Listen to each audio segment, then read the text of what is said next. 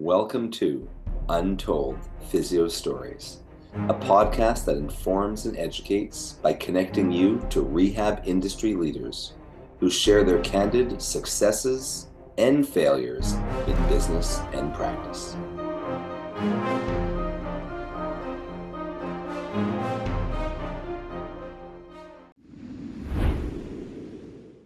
Welcome back to Untold Physio Stories. I'm one of your hosts, Dr. E, with Modern Manual Therapy, and my co-host, as always, is Jason Shane from Shane Physiotherapy.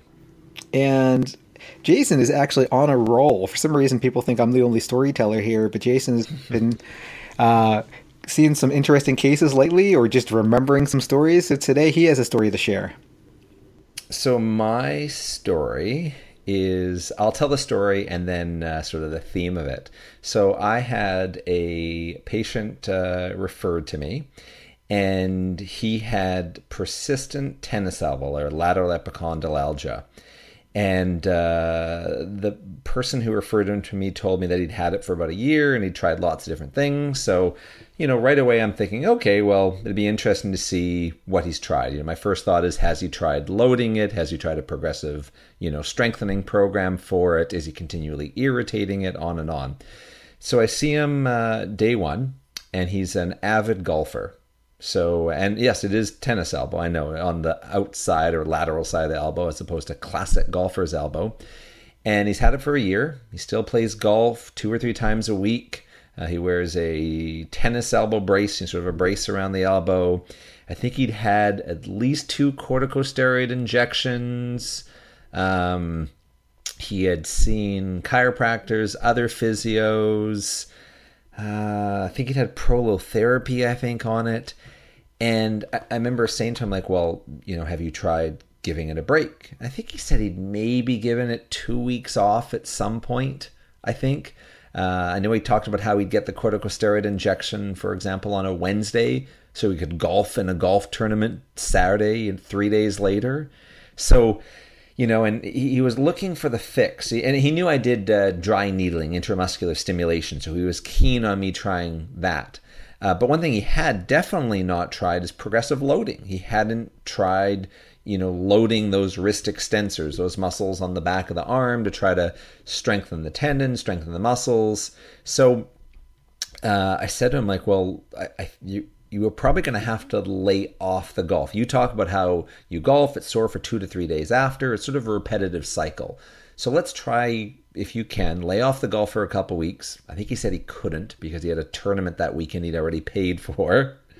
And, let's try this progressive loading program. So I think he played the tournament. He was kind of okay. He tried the progressive loading program. I did some dry needling, IMS.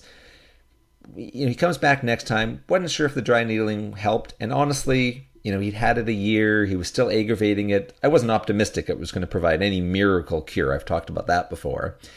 And I think I saw him probably 2 more visits. He always wanted the IMS dry needling. He talked about maybe getting another corticosteroid injection, talked about could something else be going on like nerve. And I'd done, neurodynamic testing, which was negative. I tested muscular strength. It was fine. And what he was looking for, and what I could tell, was he was chasing almost practitioners to see who could fix it for him. Like, who could he go see that could fix it for him so that he could keep playing golf without any interruption in golf, without doing a progressive strengthening program, as I said, not irritating it. And I believe the last time I saw him, he was going to go get another corticosteroid injection. And I think he was going to be seeing a specialist about maybe seeing if it was a nerve entrapment issue, even though when he golfed, it irritated it. And when he did take a break, it did decrease symptoms moderately.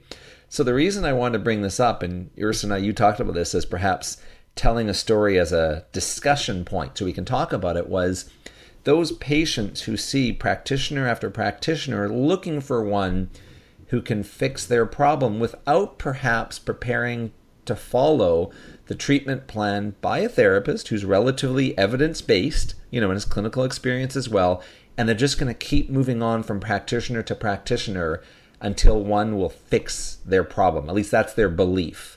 And I'm wondering what your thoughts or experiences are with that. Right.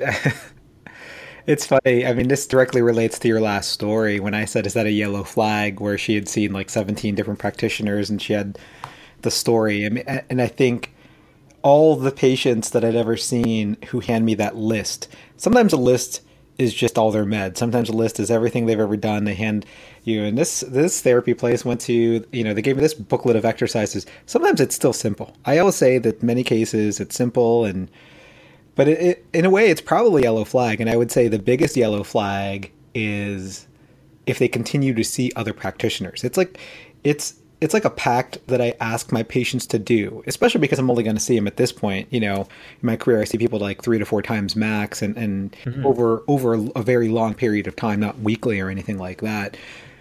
Is I ask them to stop seeing whoever they're seeing, because they weren't really getting relief anyway. Like, just give this a chance, give this program a chance. Even if the exercises they gave you are great exercises, for whatever reason, they're not working for you at this time. So how about you just follow my advice? Because it's like one of those too many cooks in a kitchen thing. And if they are willing to do that, I don't see them. Yeah, that's a good example. Right. I think it's one of the things that's harder for other people to do, because they need to feed their families, they own their own practices, and they maybe even need to feed themselves. So I always get why people are hesitant to let go of patients that aren't really compliant. But for me, compliance is king. And I always tell people, really, like, if you can't follow the program, how do you ever expect to change? If you're not following the program, how can you say it's not working? People say, how many therapists can relate to that?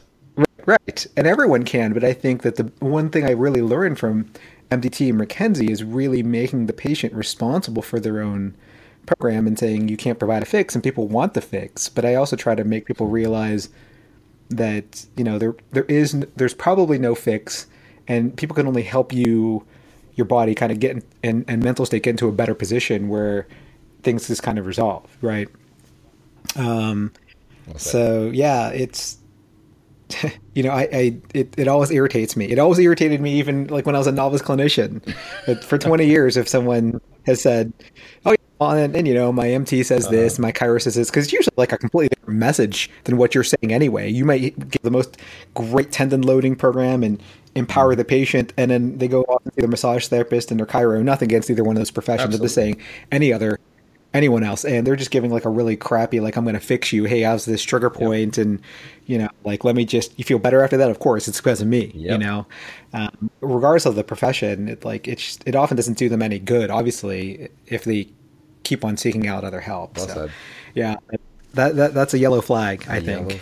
And I wouldn't see that patient. I would say that's not my patient. Yeah, and it's interesting because I've, like yourself, and I think as clinicians become more experienced or / more confident, they feel more confident saying, I can't help you if you're not prepared to follow this treatment plan. Mm-hmm. Because what else do you have to offer? Exactly. Yeah. I think most traditional manual therapy practitioners probably wouldn't believe that, because they still think they're fixing someone. So they have something to offer even if the patient's not compliant, because they think that the home program is kind of just something they're supposed to do, as opposed to what actually cements the effects of the treatment session. And that is going to remind me of getting you to tell a podcast in the future where, before you sort of had your paradigm shift of, putting the locus of control on the patient, and, pain science of when you used to believe you had magic hands and when they didn't work. I would love to hear one of those stories of back in the day, but we are going to save that for another podcast. Oh, I think I have a ton of those stories. So. Perfect. Ersin, how can people find out more about you? Well, I have a blog, Modern Manual Therapy. Subscribe via email. It's updated daily, so you don't miss any updates. All my products and several videos, ebooks, and whatever from other great clinicians are also on edgemobilitysystem.com. Follow Modern Manual Therapy on Facebook, Instagram, and YouTube, which I'm constantly posting. And also thanks to UpDoc Media for hosting. And how about you, Jason? They can follow me through my Facebook page, Shane Physiotherapy, or my website, shanephysiotherapy.ca. And I think we forgot to say, because I have 30 seconds to say this, please give us a 5-star rating on iTunes and tell everyone you know about the podcast. Thank you. Yes, share it. If you like the podcast, good story, post it on your social media account, tell friends to listen to it. If you hate it, tell everyone how much about it, because all we do is care about the shares. Even if you hate it, you share it. I don't care about this exactly. Positive it's or all negative. Positive to us. All right.